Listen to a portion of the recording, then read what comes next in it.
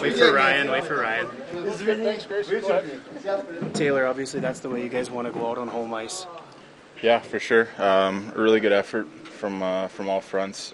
Some really good goaltending. Some special teams that had been letting us down quite a bit lately was there for us tonight. Huge. So just a great way to finish it off here. It was a fun night to start off with. Just really good electricity in the building, and we finished it off right. How bad did you guys want to make sure that it was one of your guys who got that last goal?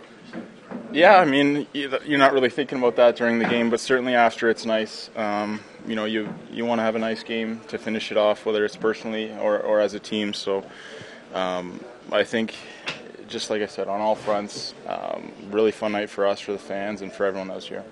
Was it a bit of a relief, Taylor, after what happened Saturday? Yeah, it was. That was a huge letdown for our team, and we had a couple days to stew on it, which is almost worse.